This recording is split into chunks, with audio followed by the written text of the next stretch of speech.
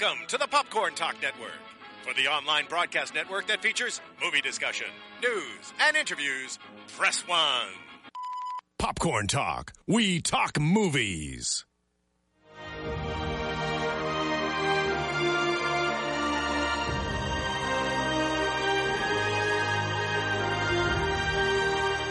From the Popcorn Talk Network, the online broadcast network for movie talk, Alicia Malone with Scott Movie Mance and the Schmoes Know. This is Profile. In-depth spotlights on the greatest filmmakers and artists in motion picture history. Hello, Profilers and Great Scott. Great Scott. Who are we profiling today, Alicia Malone? Oh, this is heavy. This is heavy. There's that word again, heavy. Is there something wrong with the Earth's gravitational pull in the year 2015? Well, of course, we're talking about Robert Zemeckis, whose new movie, The Walk, is in theaters right now. Make sure you see it in IMAX 3D. But I've been wanting to do Robert Zemeckis on Profiles for a while. You have. Because I really, if you look at his filmography, the 17 feature films that he's directed. Only 17. It feels like 17, a lot. But he's such a great director. He is a visual effects pioneer, but he never lets the effects get in the way of telling a really strong story with fully realized characters. Yeah. But regardless, this is a director who, with literally each passing film, he's raised the bar. In this case, literally. Yes. With The Walk.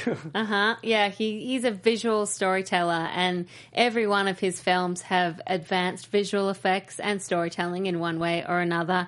I mean, he does effects so well, mixed with quite high concepts, but at the base they have a very simple story. You know, he does like plane crashes, time travel, Toons and Humans, tightrope walking, young Meryl Streep, you know, an average man put into history of the world, and performance capture animation as well. It's incredible what he's done for the art form. When you look at the way he has continually pushed the boundaries, like the way he mixed animation with live action with Roger Rabbit, which still holds up.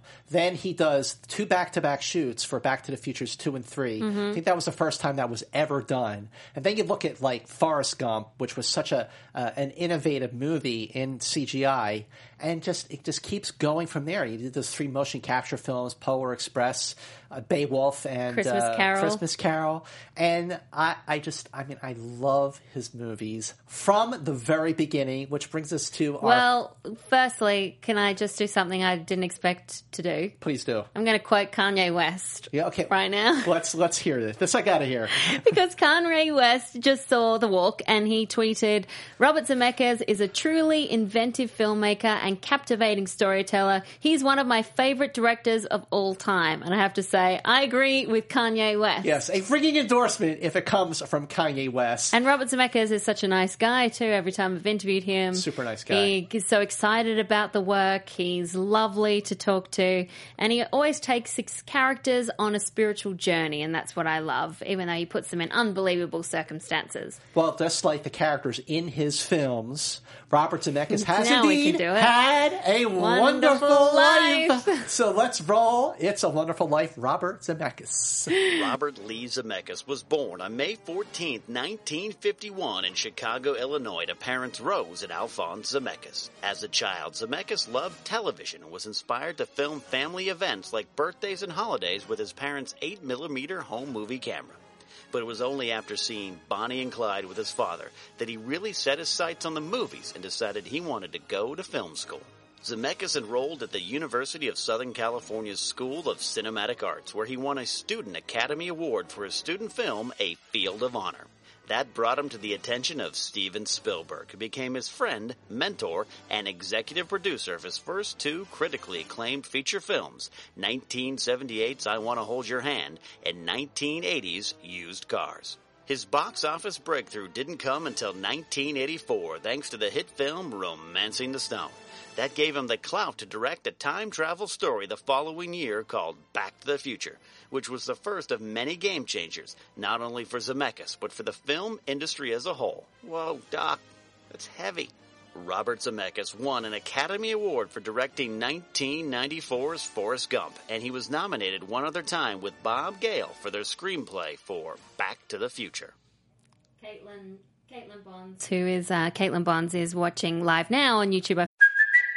it's Kaylee Cuoco for Priceline. Ready to go to your happy place for a happy price? Well, why didn't you say so? Just download the Priceline app right now and save up to 60% on hotels. So whether it's Cousin Kevin's Kazoo Concert in Kansas City, go Kevin, or Becky's Bachelorette Bash in Bermuda, you never have to miss a trip ever again. So download the Priceline app today. Your savings are waiting. Go to your happy place for a happy price. Go to your happy price, Priceline. Forgot my computer, but I'm watching your comments on my phone. Says this score, the chills. Of course, the score for Back to the Future, which is awesome. And Danny B Reviews says this theme just screams adventure. Well, we are glad you like the score, because we'll be talking about that score and many, many others coming up very, very soon on this very special Robert Zemeckis episode of Profiles. Yes. But what I want to know from you, Alicia Malone, the first Zemeckis movie you ever saw, what was it? Where was it? What was your feeling?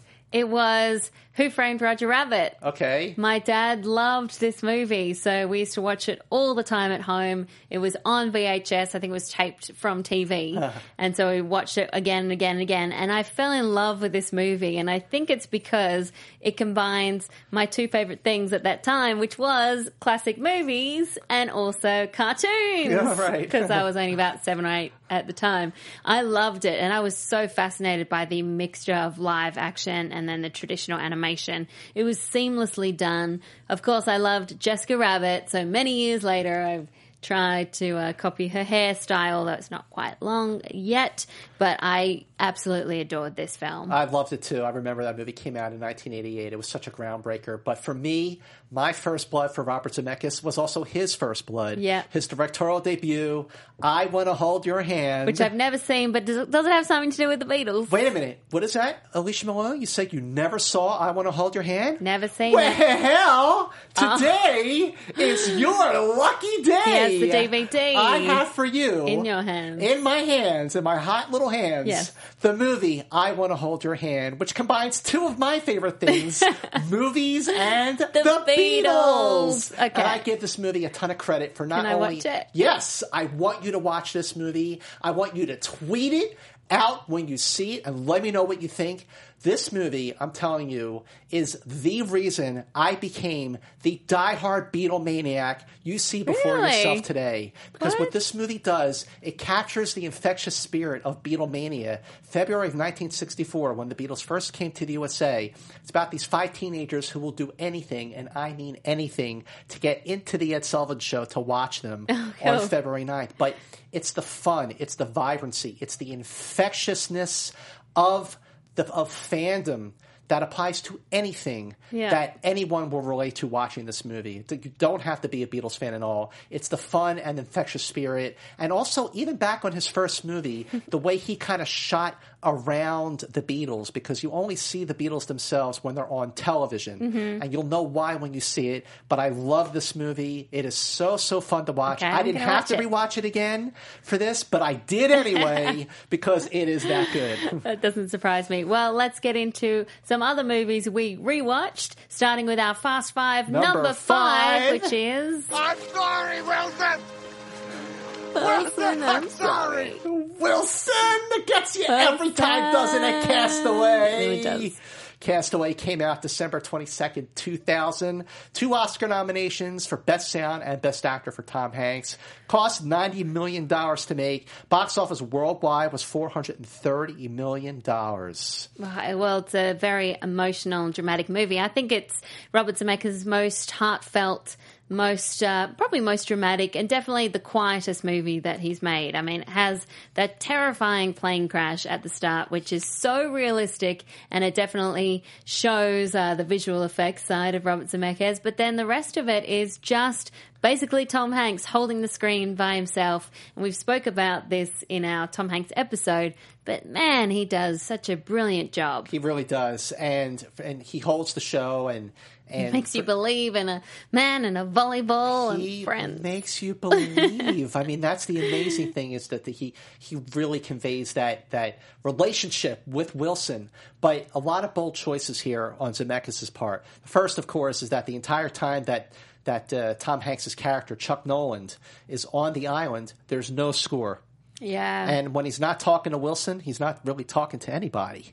The other thing is that he shot the movie, took a break so Tom Hanks could lose all that weight, took a year-long break, and then picked up production after Tom Hanks lost the weight. In that time, he used the same film crew to do another film that we love, What Lies Beneath. Yep. But it is a very bold movie, and I know we did talk about this in our Hanks profile, but Chuck Nolan, abbreviated, is C. Nolan, or C. No Land. And that blows my mind every time. Very clever, very simple, but I think Robert Zemeckis, what he does so well is he has this air of magic throughout his films, and there's a little piece of magic when it comes to Tom Hanks and Wilson, for me personally. But it also reminds you that the little things that we squabble about day to day aren't that important in the end. It's all about the big things and the things that will get you through if you so happen to be stuck on an island. Did you know that the screenwriter William Broyles Jr. stranded himself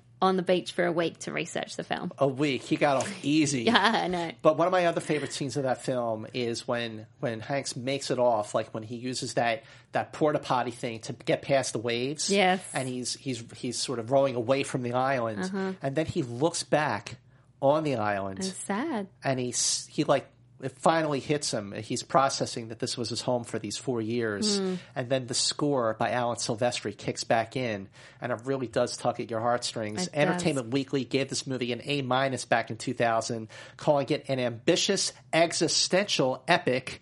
Robert Zemeckis tells his story with a control magnificent in what isn't shown as much as what is shown. Well, Jen Kemp, who is watching live on YouTube, says, I'm really interested in the rest of the Fast Five. I would have had this at number 2.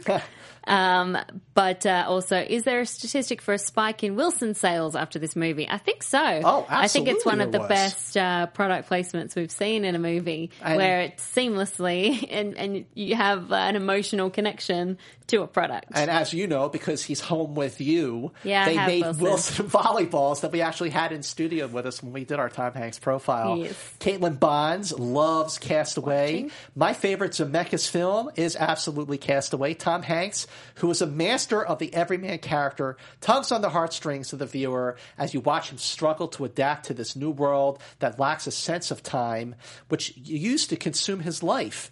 The visuals are stunning, the score is emotional when it kicks in near the end, and the performances not only of Hanks but also Helen Hunt are fantastic. This quote never fails to bring tears to my eyes. Quote, and I know what I have to do now. I gotta keep breathing because tomorrow the sun will rise. Who knows what the tide could bring, unquote. That's amazing. Yeah, that's a good quote. Whew. Well, Justin Aoki says, Castaway is an amazing film. The way Zemeckis encapsulated Tom Hanks as a man stranded on an island was fantastic. The relationship between Hanks and Wilson was surprisingly powerful, and Zemeckis captured Hanks' emotion, made you feel for the volleyball. If you can make a volleyball a powerful character, you're something special. You're onto something. That's very, very true. But so many great scenes in these movies. I know. mean, Wilson's one of them. Wilson's one of them. The plane crash in both, obviously, Castaway, but also Flight is another one. Yeah. What is your Well, I was right thinking stuff? about the bottle in Flight as well. That little mini bar bottle, which is on the top of the fridge, which you watch in anticipation, hoping that he doesn't take the bottle to go back to drinking, and then you just see the hand swipe it. That scene, I think, is brilliant. But Oh, that's a good one. I'm going to choose the tightrope walk in The Walk. Oh, great. Because it was so terrifying that I couldn't even watch. I had to keep taking my glasses off, looking away. I was sitting next to JTE from Schmoes Know, and I was like, just saying, no, the whole time. No, let me so go. good. It's so realistic. It looks seamless, the visual effects. It puts you up on top of the Twin Towers and makes you realize what an incredible and scary feat And it Philippe really Petit happened. did. Yeah, I can't believe it. I was just in New 1974. York and I visited the memorial, and firstly, you can't believe that those buildings were so huge to begin with, and it's a massive hole in the New York landscape. And I like how the film The Walk really touches on that in a nice way. But also I was looking up going, I cannot imagine what it must have been like to see him walk across the towers with a tightrope. It's amazing. But The Walk is just another example of why Zemeckis was just such a masterful filmmaker, because It's a the great whole time 3D you're movie. watching the movie, like, I didn't think about about the effects at all. Like, everything was so visceral. It felt so real. Yeah. And that last real. moment in the film definitely did tug at the heartstrings. I know. What's your right stuff? My right stuff is from What Lies Beneath. Yeah. The bathtub scene. Oh, yeah. That was one. First of all, What Lies Beneath is a very underrated film. Mm-hmm. It is a fantastic movie. It is a love letter To Hitchcock. I mean, you've got Vertigo, you've got Psycho, you've got Rear Window, and this movie did for bathtubs what Psycho did for showers. Sort of. Particularly, well, I don't know if it had that much of an effect. but if you love the movie, it does. Yeah. Especially that last scene, without giving too much away, when Michelle Pfeiffer's character has been drugged and she's in the bathtub. She can't move a muscle, but the bathtub water is filling up, and if she doesn't move, she's going to drown. Yeah, that's scary. But then she's like able to move her foot a little bit, and just the intensity. Again, no music during this moment, but I remember watching it just go like, "Oh my God, get out of the bathtub!" But it's just one of the great scenes of Robert Zemeckis' movies. Yeah, that is a good scene. Should we do some quick last details? Let's do it. What do you got? Some trivia about Robert Zemeckis. Did you know Zemeckis was supposed to direct Cocoon, but when producers saw a rough cut of Romancing the Stone, they thought Romancing the Stone would be a flop, so they hired Ron Howard instead. But I can see Zemeckis doing Cocoon. I could see Zemeckis doing Cocoon, Yeah. and I'm glad he didn't do Cocoon. Yep. Because he did another movie that came out around that time. Exactly. That was much better.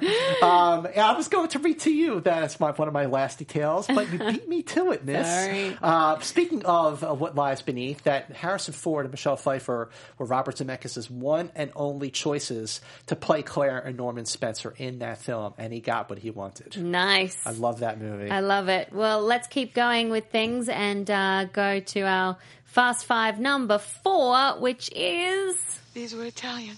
Now they're practical. Romancing the Stone. Romance in the Stone, released March 30th, 1984.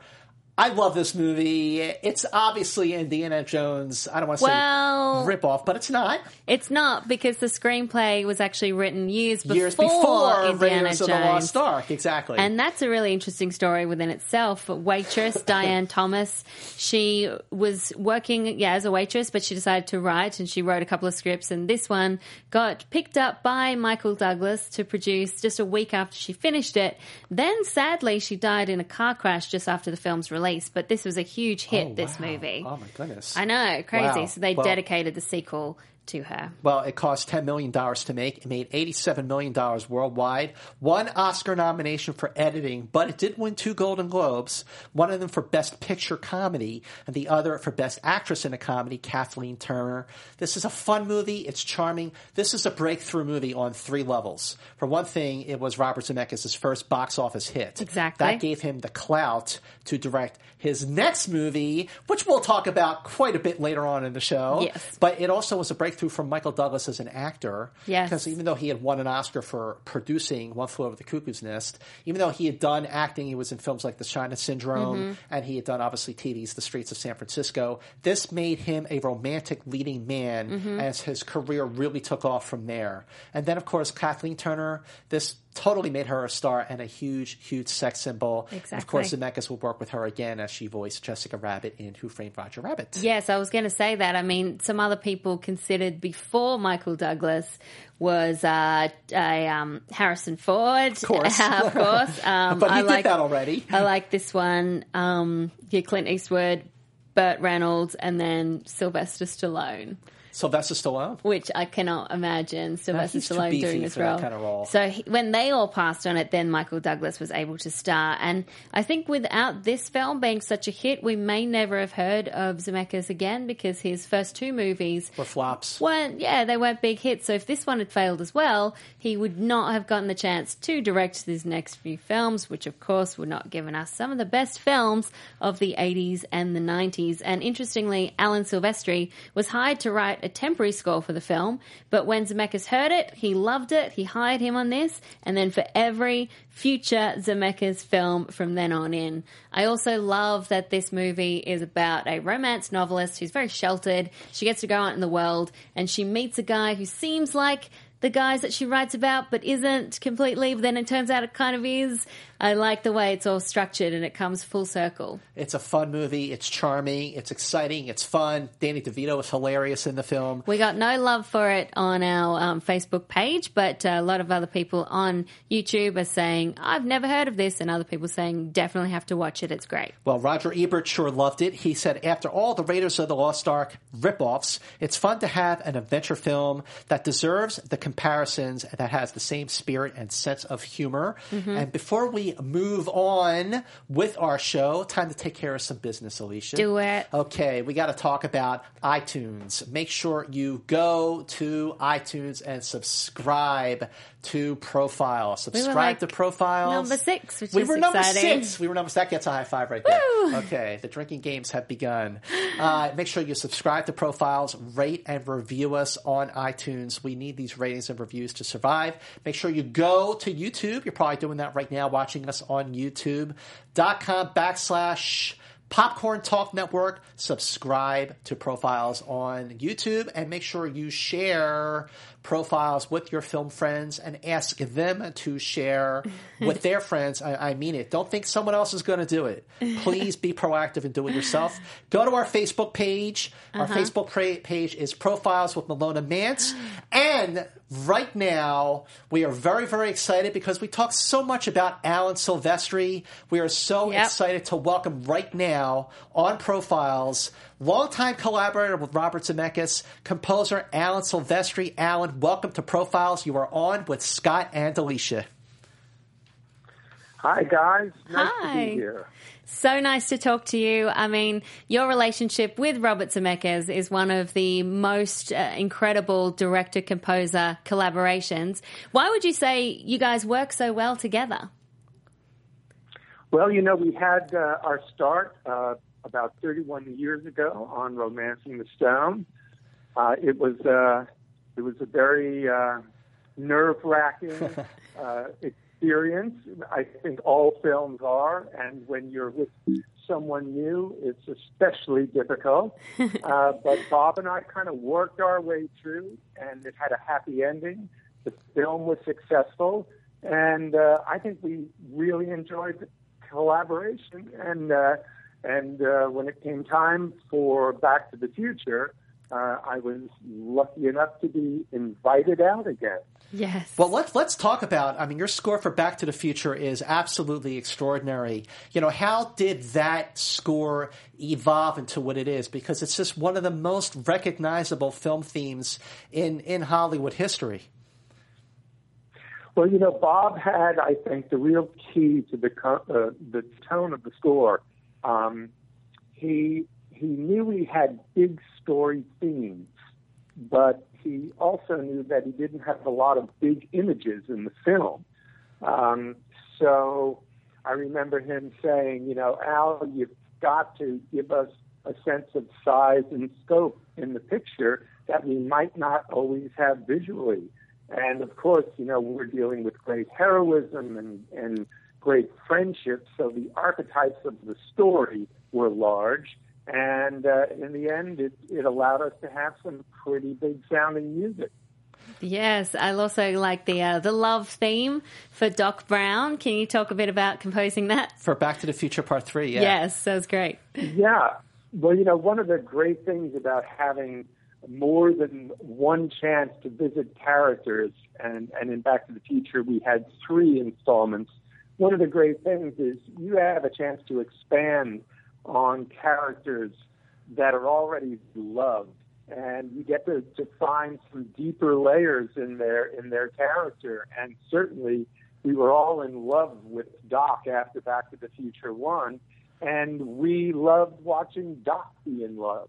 And so that theme was very, very childlike, innocent, lovely piece of music for a very lovely, simple guy. And that's why I think it kind of worked for him. Well, it absolutely did work. And just to hear the Back to the Future score evolve from the first movie to the third movie, especially, we were talking about it before we rolled on the show today, that last scene when the train is pushing the DeLorean to 88 miles per hour, it's such an exciting scene. It's got such a great score to it. Well, Bob kind of really prepares the way for someone who does what I do. The excitement, the architecture is all there. You really just have to follow his lead. And, as you continue through a trilogy like that, you really try to keep things that are familiar, just like the characters, but of course, we're always going into new situations, so new themes need to be created. But it's wonderful to have a chance to keep revisiting some of these other thematic elements that kind of tie the whole thing together in the end. And I imagine it's also great to work on all these different films because you get to try new things, like your jazz-inspired score for Who Framed Roger Rabbit. Can you talk about creating that? Well, once again, I'm following Bob Zemeckis on his journey here, and Roger Rabbit was a very different kind of project, and I know that Bob was looking almost for this kind of film noir sensibility in that film. There were some rather dark sides to Roger Rabbit. Oh yeah, and there's something about that jazz influence that, in a way, is very much like the orchestra. It has a timeless aspect to it, and it also says, urban, and it says, the dark city. So it seemed to be a good direction to explore for that film. Well, Forrest Gump, you were nominated for your score for Forrest Gump. Talk about a movie that is special on so many levels. I mean, what did you and Bob discuss about the approach you were going to take to Forrest Gump, and when did you realize that everything about this movie, the performances, the direction, and the score, were really going to be special? Well, that film started score-wise for me with the very opening of the film. And at the time, there was no feather. That was going to be computer-generated. And so on the very first day, Bob stood in front of a monitor and ran the sequence, and he used his hand to indicate how the feather was going to walk through this scene. And so that was the place I started. And that feather theme, the thought at the time when I first found that, the thought was, well, now I've kind of got the key to this film. And little did I know that I would never be able to use that theme again until the very end of the film. Wow. It really just, it was kind of disappointing, but that's the way it worked out. And in terms of when did we know, we were at the very first preview of Forrest Gump. I believe it was in San Jose. And it's the usual kind of situation where filmmakers walk in after every one of the theaters is seated, and so we come in, it's usually dark. And the film started, and it was very early in its life cycle. It was not a finished edit by any means. The music was mostly temp. The effect shots were not finished, and many were not even there. But when the film ended, the audience stood up and turned around because they knew the filmmaker, which was Bob, was in the audience, and they spontaneously started applauding. Wow. And none of us had ever seen anything like that. Wow, so that's awesome. I would have to say that that's when we all went, something's up here. We've never quite seen that before. And of course, something was up in the end, That's as history amazing. has proven. That's so great. And another really special film is, of course, another film with Tom Hanks, Castaway. And something that is so powerful in that movie is the lack of score, or when the score comes in and when it's not there. What was behind that decision? Was that always there from the start? Well, no, not really. I mean, as you probably know, Bob shot that film in 2 pieces. Because in between the first half and the second half, Tom had to lose some ungodly amount of weight. It might have been as much as 55 or 60 pounds. Yeah. And I remember seeing the first half of the film and thinking, I'm not hearing music in all of this. Yeah. And so when it was finally completed and we watched it, we really didn't have any prior opinions about what we would find. I remember spotting it, sitting there with Bob, just the 2 of us watching it, and I'm well into the film, and he keeps looking at me as if to say, Al, really? You're not thinking of playing here? And, it's interesting. The spot really felt right, which was when Tom had broken through that wave, and even there, it wasn't the moment. The moment really seemed to be when he looked back at the island. And I really think the reason that worked was because even as terrible as it was and as lonely and all the rest, there was a sense of control in that character's life that he still maintained. And it was only when he decided that the unknown and even death would be better than one more day of this existence. That was really the point, I think, where the movie began in some very profound way, and his real journey began. And so that seemed to be the place to begin to play that side of his journey. And Bob, it was very daring, I think, on Bob's part to allow that. I know there was pressure to just be playing music on the island and doing what people would normally do. And he really stuck to his guns, and it was a big decision. And I think the film was better for having waited to bring that element in when we did. Well, we completely agree. We were just talking about this, about that moment when he gets away and he looks back on the island. Yeah. But, one of the other films that we were just talking about, and I remember when I saw The Walk, I was in New York. I saw it at the New York Film Festival on September 29th. And it was that movie really had a very big, profound effect on me. And when I watch movies, I take notes, and I specifically took notes on your score because I loved the balance of whimsy versus the way that it felt like a heist movie in some ways. So what was behind your approach in that area, especially the heist part? Well, the heist part, first of all, we were in the 70s, and you can see the way Bob shot this, that there was a kind of fun, playful aspect to it, even though it was business. The idea of Philippe dressing up in costumes and impersonating reporters and people like that, it had a kind of fun, whimsical side to it. But as that film progresses, as you know, the coup continues. But things, as we get closer to that first step on the wire, things get more and more serious.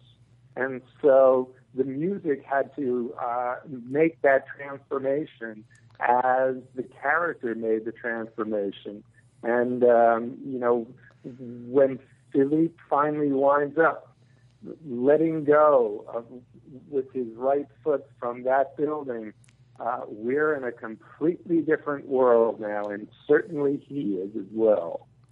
Well, we are so grateful that you took the time to call in to our show about Robert Zemeckis to talk about your career with him.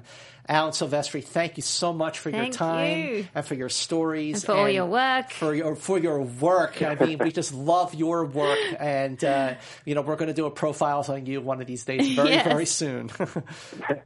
Well, thank you, guys. It's been an absolute pleasure. You have a great day. You too. The pleasure is ours. Thank you so much, mister. Thank you. Okay. Bye-bye.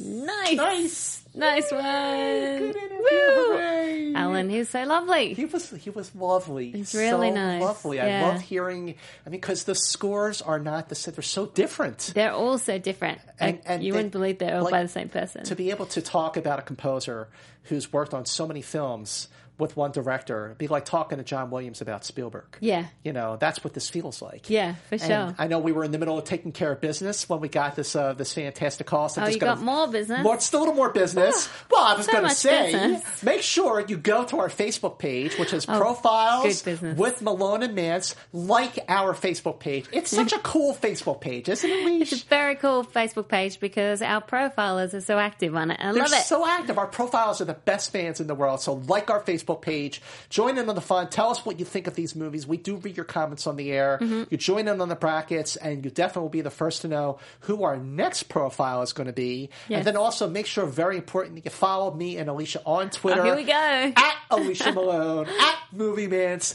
at Alicia Malone, at Movie Mantz. At Alicia Malone, at Movie Mantz. I'd love to see the audio waveform for that. Be like, This is literally what I look forward to every time we do profiles is the back and forth, because it's all about the pause. And all about the pause. All about the pause. And you can go to tpublic.com/profiles if you want to buy a Film Geek t-shirt. And we have plans for more t-shirts coming very, very soon. Very so watch excited. that space. But let's keep going now with our Fast Five. Let's go to number 3, which is... I'm not bad. I'm just drawn that way. Oh, yeah. Oh, yeah. Who Framed Roger Rabbit? Yes. Released June 22nd, 1988. 6 Oscar nominations, 3 very, very well-deserved wins in editing, sound effects, and visual effects. Even got a special additional Oscar for a special achievement in animation because it was such a groundbreaking, trailblazing film. Also a lot of fun to see Bugs Bunny and Mickey Mouse together on the screen. That's the amazing thing, is the mixture of all the characters who would never see share the same screen before, like Daffy Duck and Donald Duck. Yeah. And so it had a mixture of characters, really popular characters too, not just side characters, but people like Mickey Mouse. So it was people from characters from Disney, Warner Brothers, MGM, and Spielberg helped to pull this all together because he helped convince all the studios to allow their characters. And it's pretty amazing that they did when you look at it, because their characters like Donald and Daffy, they're playing piano in the bar. Doing pianos. And they're sort of fighting with each other. Does anybody understand what the fuck is saying? You'd think that both sides might have an issue with what they're saying, but no, it's perfect. I love the way it sets up Toontown. I love that this is like a Chinatown, or like one of those classic film noirs. I knew you would love this movie. I knew you would love this movie. I've loved this movie ever since Film I noir. was so young, because there's so much in there with the story. It was also really scary when I watched it when I was young. Like Christopher Lloyd, his character, particularly at the end, he's terrifying to a young person.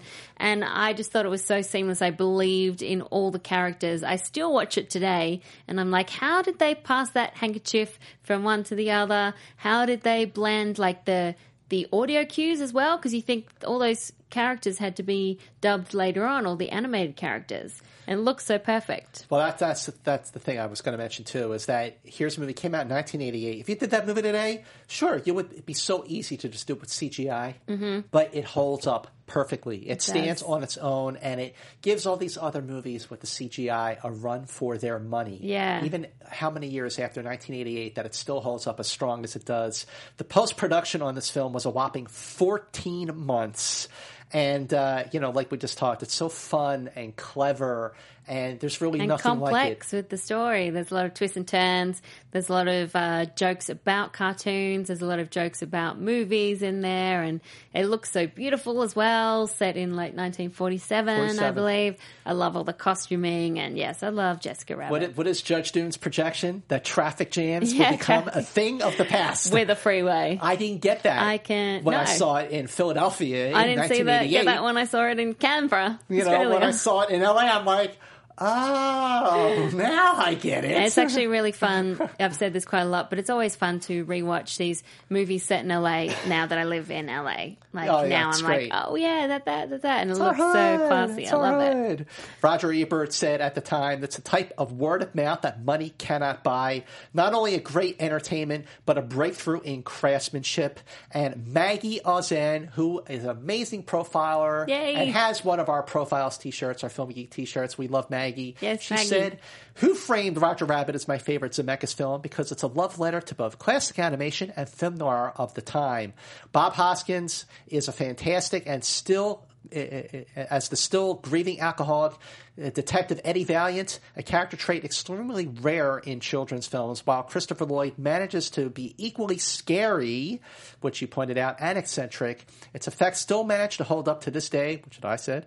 "What other film will you find Disney and Looney Tunes characters interacting with each other?" Maggie Ozen. Yeah, we're not taking points about who mentions things. Mm-hmm. But Bob Hoskins' character, as you said, is very complex, very complicated for a kids film, I guess you would call it. But considered for the role also for Eddie was Chevy Chase, Harrison Ford, Bill Murray before Bob Hoskins. But I can't imagine anyone else more Bob Hoskins. And Danny B Reviews on YouTube says, fun fact, the shoe that the judge kills was played by Nancy Cartwright, a.k.a. Bart Simpson. And everyone else says, poor shoe. Zach Mitchell says, poor shoe. Poor shoe. Oh. Well, Peter Ford says, the first film I ever saw in cinemas was Who Framed Roger Rabbit with my dad. I was 1988. I was 4 years old, and my memories are still so vivid and clear today.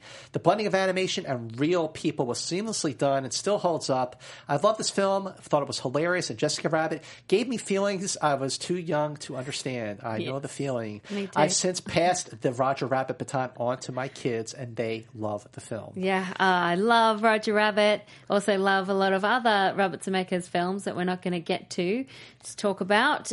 So just quickly, Death Becomes Her. Death Becomes Her, okay. I actually really like Death Becomes Her. It's from 1992. This was kind of his first dramatic, also very funny movie, and the special effects, of course, are wonderful. Well, I know we talked about I Want to Hold Your Hand. Yep. And I'm going to talk about it again. Okay. Because you have it on your hot little hands. I do. And I know you're going to watch it. You're not going to let me down. No, I'll watch You're it. going to watch it, and you're going to be like, Mance, I finally get it.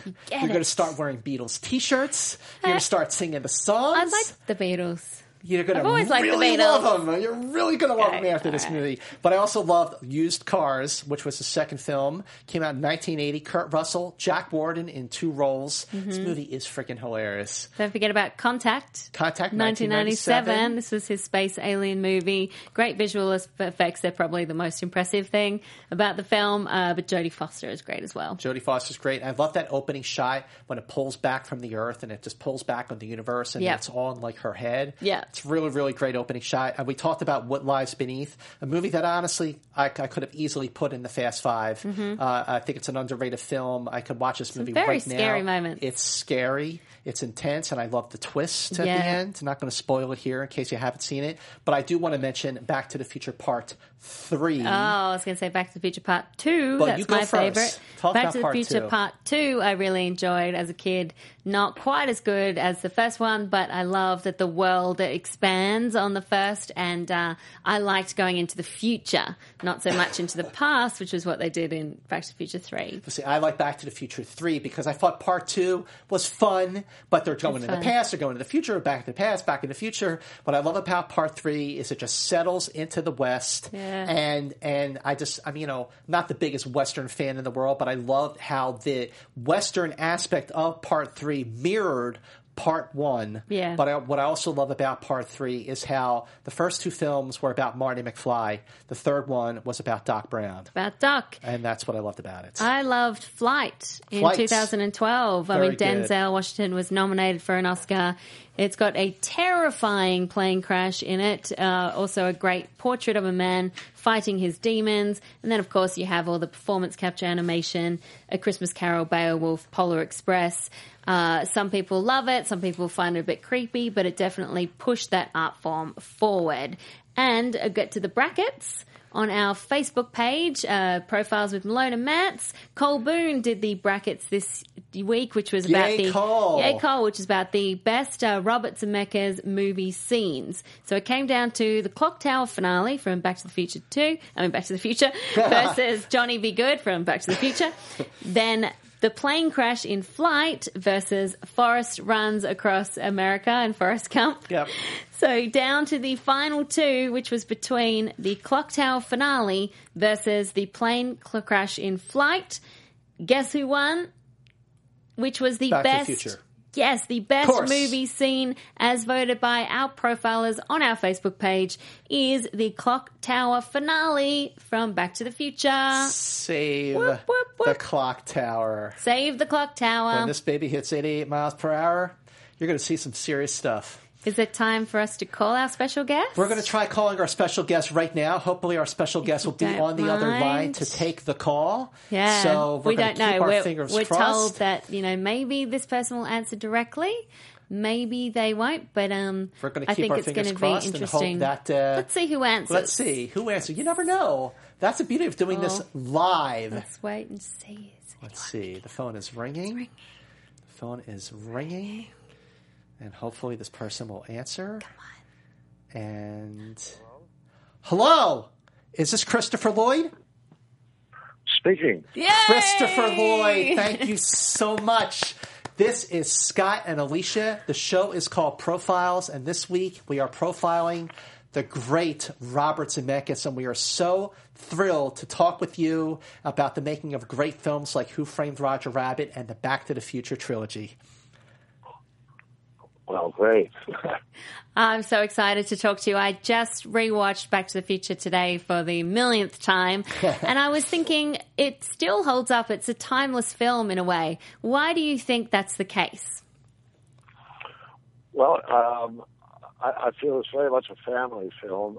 Adults seem to enjoy it as much as children do, young people. It of course, is sort of centered on time travel. And I think everybody, sometime in their lives, maybe more than once, imagines what it would be like. I wish they could go back to a certain time in history, or whether it's go back 10 years or 10,000, or at the same time wishing they could go to the future, see whatever they want to see at a certain time in the future. Everybody has that. It's kind of a universal fantasy. I think we all have at one time or another. And the Back to the Future trilogy really exploits that fantasy. Well, how did you come to be cast as Doc Emmett Brown, and what was your first impression of Robert Zemeckis when you met him? Well, I had a lot of uncertainty about whether I wanted to do the film or not. I was away on location somewhere, and my agent sent me the script, and I read it. At the same time, I got an offer to go back to New York and do a play, and I kind of felt maybe that's what I should be doing, since that's where my roots were, sort of, in the theater. So I was uncertain about it, and I went to L.A. and sat down with Bob, and we talked, and he didn't have to convince me. I just really, really liked him and felt very confident with him and secure, and so I jumped for it. Wow. And then when you were working with him, how collaborative was he on set? I'm sorry, how was that? How collaborative was he on set when it came to creating the character of Doc Brown? Oh, he's great to work with. He has such a a feeling for all the technology that's available today to create any kind of anything, or special effects, whatever. It's complicated, and he just gloms to it. He understands it immediately, and he knows how to facilitate that to make his stories real in terms of their reality. And at the same time, he has a real, natural, unforced feeling about how to communicate to actors. Very deftly, he knows what to say at the right moment to get what he wants from the cast, and he's not dictatorial. He's just quietly says what he has to say, and he gets the performances he wants. So he's gifted, and then he's a superb director. I mean, he knows so well how to make a film and how to make everything that's going on in the film happen and work. And he's a really nice guy. He's a really nice guy, yeah. And personal, and no problem you may have is too small for him to help you out and work it out. I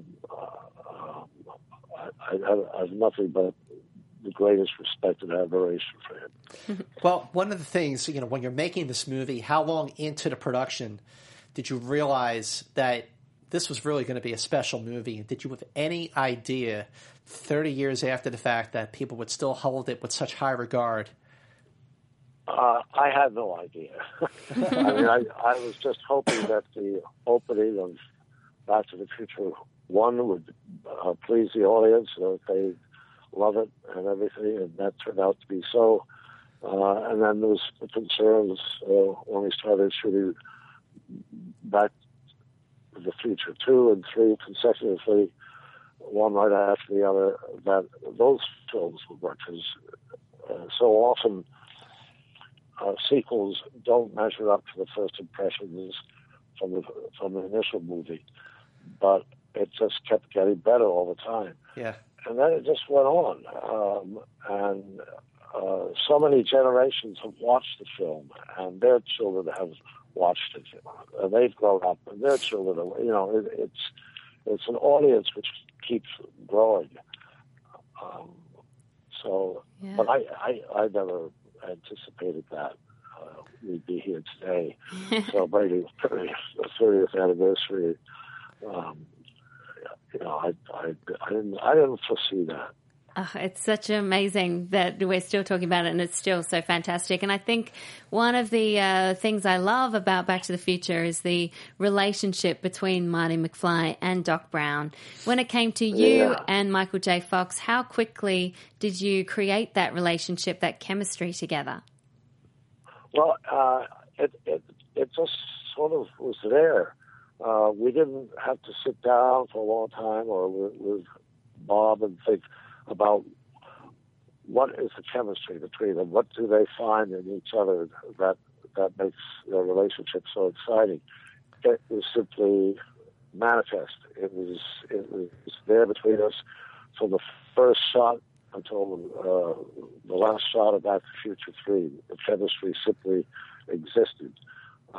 Which, of course, is great casting. It simply was there. So we really didn't have to work for that chemistry that hard.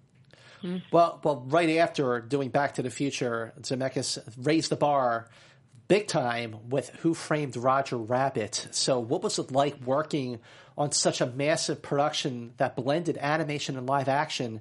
And what kind of, how was Robert Zemeckis with overcoming those challenges to make just such a seamless film? I didn't quite get the question. Well, just how was it working with Zemeckis on Who Framed Roger Rabbit, because of the way that movie was just such a big scale production that had never been done before?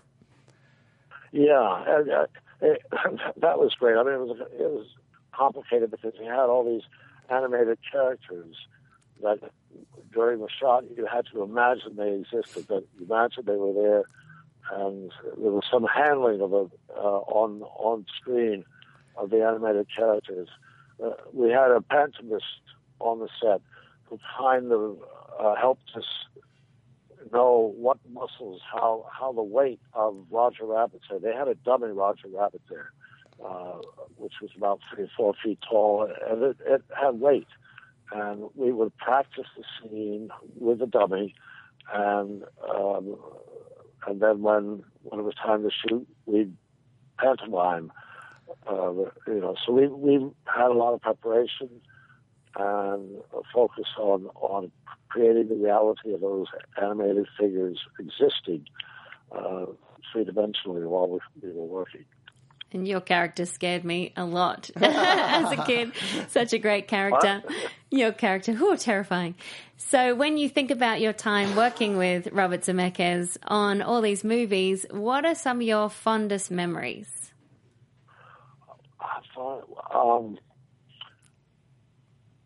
It's hard to single one out. A lot of the scenes had so many different elements going on at the same time within each take. There was always movement and things going on, and other characters, and the DeLorean, and all of that. And he would just put it all together, had it all worked out, and put it all together, and make each element significant and work within the whole. And I never felt that he sweated it, that he was like ever in a moment of not knowing what to do or how to do the next piece. He has an innate ability to imagine what he wants and how to set it up to make it happen the way he wants. It's extraordinary. Wow. Well, listen. As I say, there's so much technical elements going on, along with the live actors, and he had a way of making everybody feel comfortable and able to do their work. Well, we are so grateful for all the work you have done, and of course your work with Mr. Zemeckis, and we are very grateful that you took the time to talk with us on Profiles about Robert Zemeckis. Christopher Lloyd, thank you so much, and have a great day.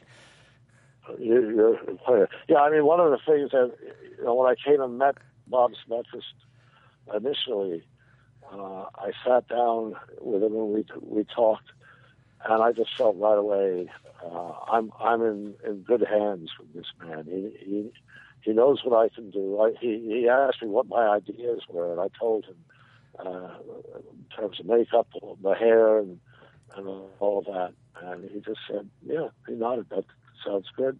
Oh, that's great. I had his endorsement with what I wanted to do with Doc, and I just went ahead and did it. It was great. Well, thank you so much for sharing your stories. Thank you so much. We appreciate it. We really appreciate it. Have a great day. Thank you. You too. Thank you. Bye. Bye. Thank you. Bye. Great Scott. At one point there he said golly, and I thought he was about to say Great Scott. Like, golly, Great Scott. Would have been great if he said Great Scott. Oh my gosh, that's so cool. That's cool. That gets a high five. Yay! Awesome. Yes, that is how we roll. Brown, can I get in a DeLorean and then go back to me as a child and tell her that she will get to speak with Christopher Lloyd, Doc Brown, at some point? Where would you want to go? Imagine. I would just go back to her and say, like, hey, guess what? You're going to have a show called Profiles, and you're going to get to talk to all these cool people. Billy Polahan says, Timothy Husak says, one of the best interviews ever. And Bill Polahan says, up there with Coppola. Zach Mitchell says, congrats. And Tyler Myers says, another fantastic interview. Thank you so much. Thank you so much, Profilers. Because of you guys loving it that we get to talk to these people. So thank you. Yes. I would go back, if I had a DeLorean, I would go back to February 9th, 1964. Of course, you know the exact date. And I would be the 6th teenager trying to get into the Beatles on the Ed Sullivan Show. Isn't it like like this movie. I Want to Hold Your girls? Hand. Which Would it be all the girls with you? Yes. No. There's a couple guys Oh, is there. it? Okay. I'm telling you, Leash, you're going to love this movie. Okay. I'll watch it, This is the running joke through the show. Okay. Is getting Alicia to watch a movie about the Beatles. I'll watch it. Yes, I'll watch it. I'm But so excited. Get an advance high five when I Want to Hold Your Hand. Okay, well, Yes. let's get into our Fast Five. Number two. 2, which is... My mum always said life was like a box of chocolates. You never know what you're going to get. Yes, you left Forrest it in. Gump. Forrest Gump, released July 6, 1994. 13 Oscar nominations, 6 wins, including Best Picture, Best Actor for Tom Hanks, and Best Director for Robert Zemeckis. Cost $55 million to make. Seems kind of low by these standards. Made $678 million worldwide. An innovative classic, an epic comedy drama. It is. I mean, it's popular to hate on this movie, and while I'm definitely like Team Pulp Fiction and Team Shawshank, it's very sweet. It's still effective. This has the right amounts of whimsy and drama. A simple story with a really, really big heart. It's kind of like it's funny because it's a simple story, but at the same time it's an Odyssey journey story. And of course it has those incredible special effects which put Forrest Gump in with JFK, in with Lennon, in with Nixon and more. That was thanks to Industrial Light and Magic, who he also worked with on Roger Rabbit. So it was seamless. Again, putting him in there. I remember watching it as a child and going, is they really in those? No, that doesn't work with the timeline. I love his character. It's so innocent and optimistic as well. Optimistic Positive. and inspiring because Very he's so inspiring. optimistic. This is a pop cultural milestone about pop culture, one that Roger Ebert called a magical movie, and Rolling Stone said a movie heartbreaker of oddball wit and startling grace. And one of our profiles. If it's on, I'll always watch it. Yeah, I will too. I mean, It's ambitious and listen, beautiful. 94 was a good year that you had Really Pulp good Fiction year. and Shawshank Redemption, and then Amazing. Forrest Gump actually won. But Billy Pollahan says Forrest Gump is one of those films that changed my life, from the opening scene of the feather floating down, like Alan Silvestri just talked about, to our protagonist, to the beautiful score by Alan Silvestri that accompanies this film. I love everything about it. Being mildly autistic myself, Forrest showed me I can do anything and see how beautiful life is, considering it all happens to a simple-minded man. As Forrest Gump said, I'm not a smart man, but I know what love is. And that perfectly sums up my feeling about this classic. I love this film. I will show it to my children. Film Geek, hashtag profile for life. So many quotable lines. Our profiles are talking about them now. Tyler Scott says, Lieutenant Dan, ice cream. Caitlin Bond says, Dear God, please make me a bird so I can fly far, far, far away. Oh, I love that line. Tyler Scott says he was a ping pong champion. Marcus Townsend says, I'm sorry I started a fight in your Black Panther party. I love this movie. And Isaac Sage says, Forrest Gump is in my top 10 films of all time, and it could end up being my favorite. I never cry at movies, but I found it hard to hold back tears at many moments in these films, which I'll not say due to spoilers. Tom Hanks and Robin Wright give astounding performance and take their characters through so much. The film also innovated in technology and sends an amazing message about life and never giving up. Hashtag Film Geek, hashtag Profile for Life. I love the character of Jenny. She goes through so much. And She goes through so it's a much. really touching character. But now I think that brings us to number one, one right? in our Fast Five. Has which to be. Has to be. Roads? Where we're going, we don't need roads. Back to the Future! Released July 3rd, 1985. Cost $19 million to make. Box office $389 million worldwide. It was the highest grossing film of 1985. 4 Oscar nominations, 1 win for sound effects. Back to the Future is a brilliant movie. Yeah, It is I a think you would perfect say film. it's a perfect screenplay. It is a perfect screenplay. No scene is wasted. The characters are fully developed. The logic is thought through, and it all links up with each other. It all comes together. Everything that they talk about in the first act pays off throughout the rest of the film. Yeah. No moment is wasted. It's a masterpiece movie, and definitely one, if I was going to teach a class on screenwriting, Back to the Future would be the screenplay I would teach. Yeah.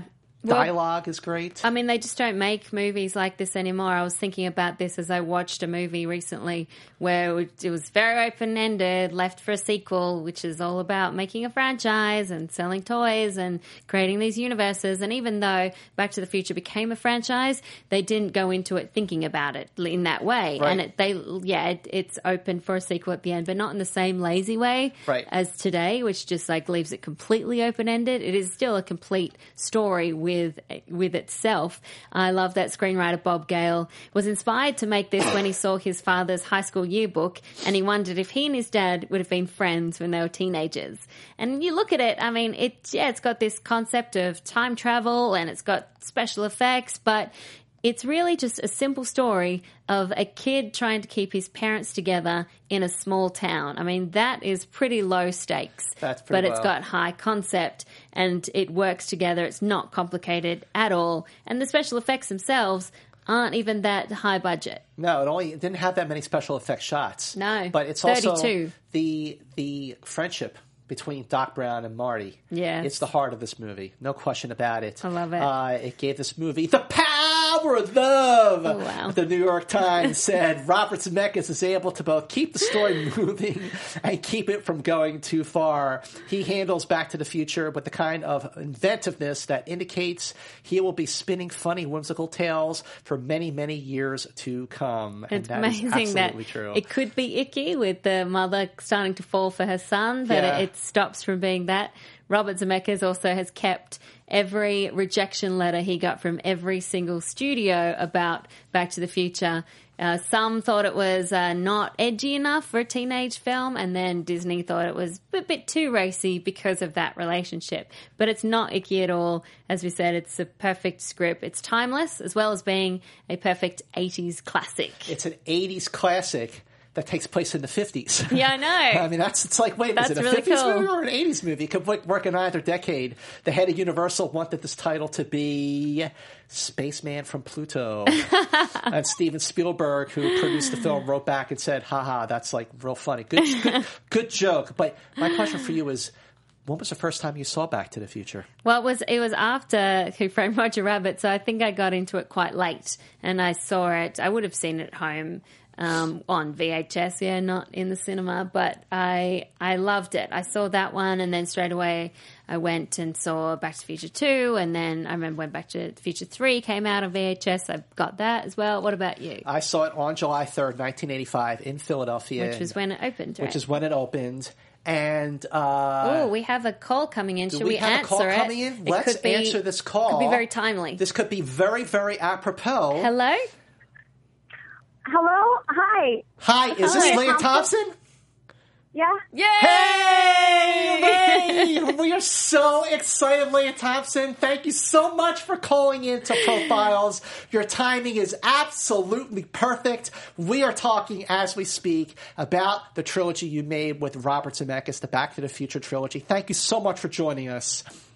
No problem. We appreciate you taking the time because I know that you're busy. We were just speaking with Christopher Lloyd about Back to the Future and why it's so timeless, even though it is now almost 30 years old. Yeah. What would you say? Why is this such a special movie so many years later?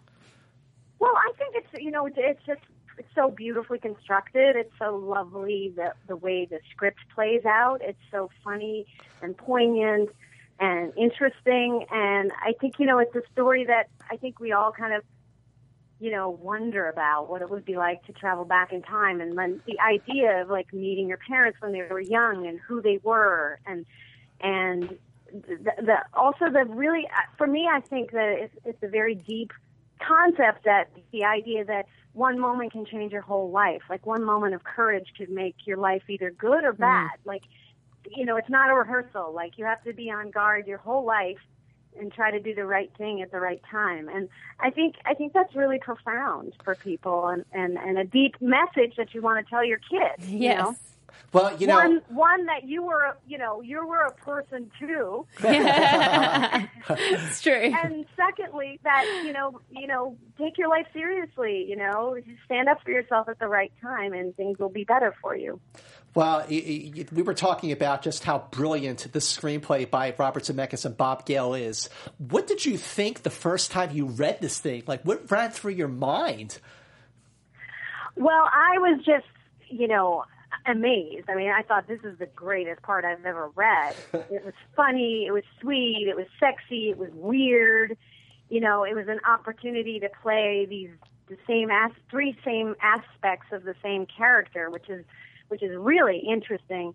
And, as an actor, it was just super exciting. And then, if you add Bob Zemeckis, and Steven Spielberg, it was like the opportunity of a lifetime. So I just was so excited. I just loved it. I loved it. Yeah. And, I've always had an off-kilter sense of humor, and I found that this was super off-kilter. And Robert Zemeckis, he has a great sense of humor. I've gotten to speak with him just briefly a couple of times, but you can really see that he loves his job. What is he like when he's on set?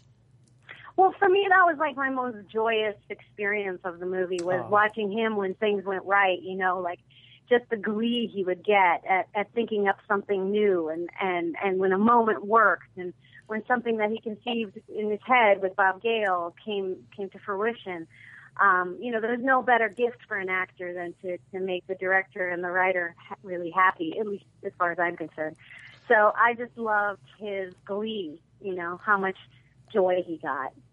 Well, when you watch this movie and you just see the dynamic between Doc Brown and, of course, Marty McFly and Lorraine, I mean, Michael J. Fox was so wonderful as Marty, but he had to shoot the movie at night because he was filming Family Ties during the day. I mean, what was it like working with him, especially while he was juggling two very different projects at the same time? He was, exhausted, but, young, and his comedy chops are so sharp, I try to tell young comedians nowadays, watch the old movies, watch Buster Keaton, watch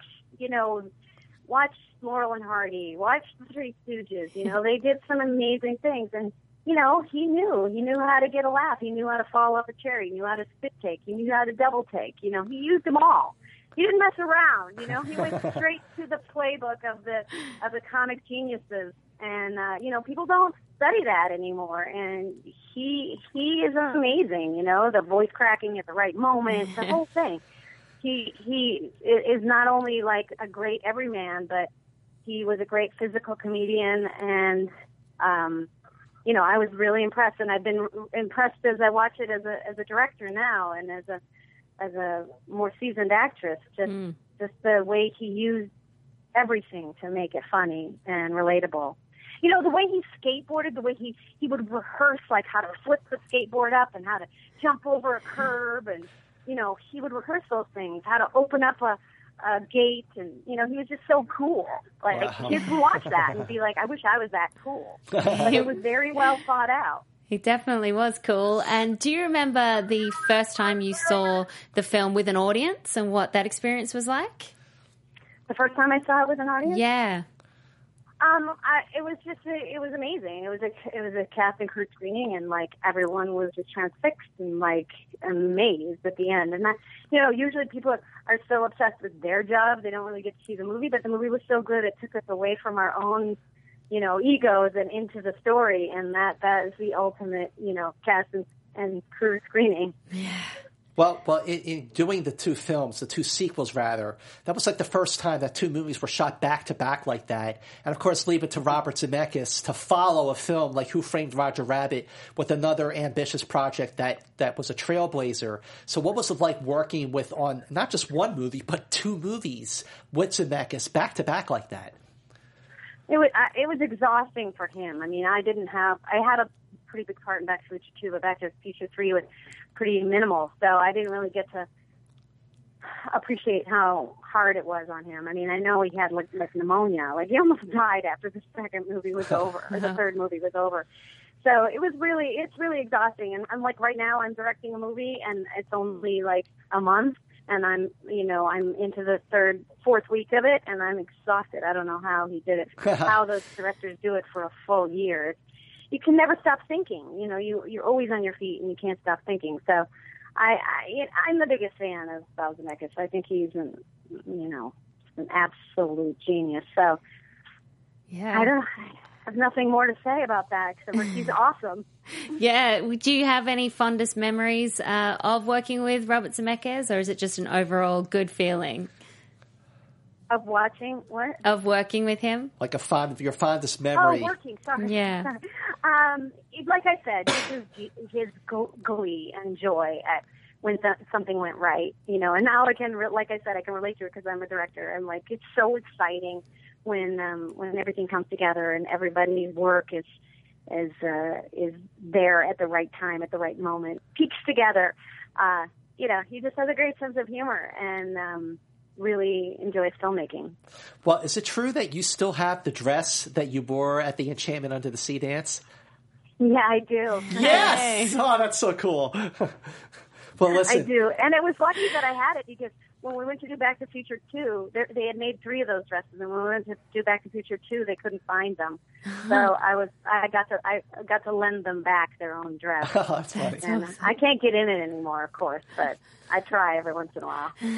Well, listen, Lea Thompson, we are so grateful that you called in. Your timing was perfect. You must have had the DeLorean standing by because this was really, really a joy to talk with you about the making of these movies and of working with Robert Zemeckis. Best of luck on your film. Can't wait to see it. And we cannot wait to see it. Thank you so much. It's called The Year of Spectacular Men. Thank you. Thank you. Thank you so much, Lea. Have a great day. Bye. Bye-bye. Just in the nick of time. Was perfect. Woo! That was perfect. That's a perfect ending to our show, I think. I think that is a perfect ending, but we got to take care of business one last time. Okay, do it quick. Real quick, iTunes, subscribe to Profiles, rate and review us. YouTube.com/Popcorn Talk Network. Subscribe and share. Go to our Facebook page. Profiles with Malone and Mance. Yes. So, like our page. Join in on the fun. Make sure you follow us on Twitter at Alicia Malone, at Movie Mance, at Alicia Malone, at Movie Mance. Tick, tick, tick, tick, tick. At Alicia Malone, at Movie Mance. Woo! Once again, the rundown. Number 5 for Robert Zemeckis Profiles. Number 5 is Castaway. Number 4, Romancing the Stone. Number 3, Who Framed Roger Rabbit. Number 2, Forrest Gump. Number 1, Great Scott! It's Back to the Future. And the Thank book you so is much closed. to everyone for watching live and listening to us and watching later on. We appreciate it. We are very grateful. Oh, that was a good show. That was a very fun show. We'll be back real soon. Until the next time, bye. From producers Maria Menounos, Kevin Undergaro, Phil Svitek, Christian Harloff, and the entire Popcorn Talk Network, we would like to thank you for tuning in. For questions or comments, be sure to visit popcorntalk.com. I'm Sir Richard Wentworth, and this has been a presentation of the Popcorn Talk Network. The views expressed herein are those of the host only and do not necessarily reflect the views of its owners or principals.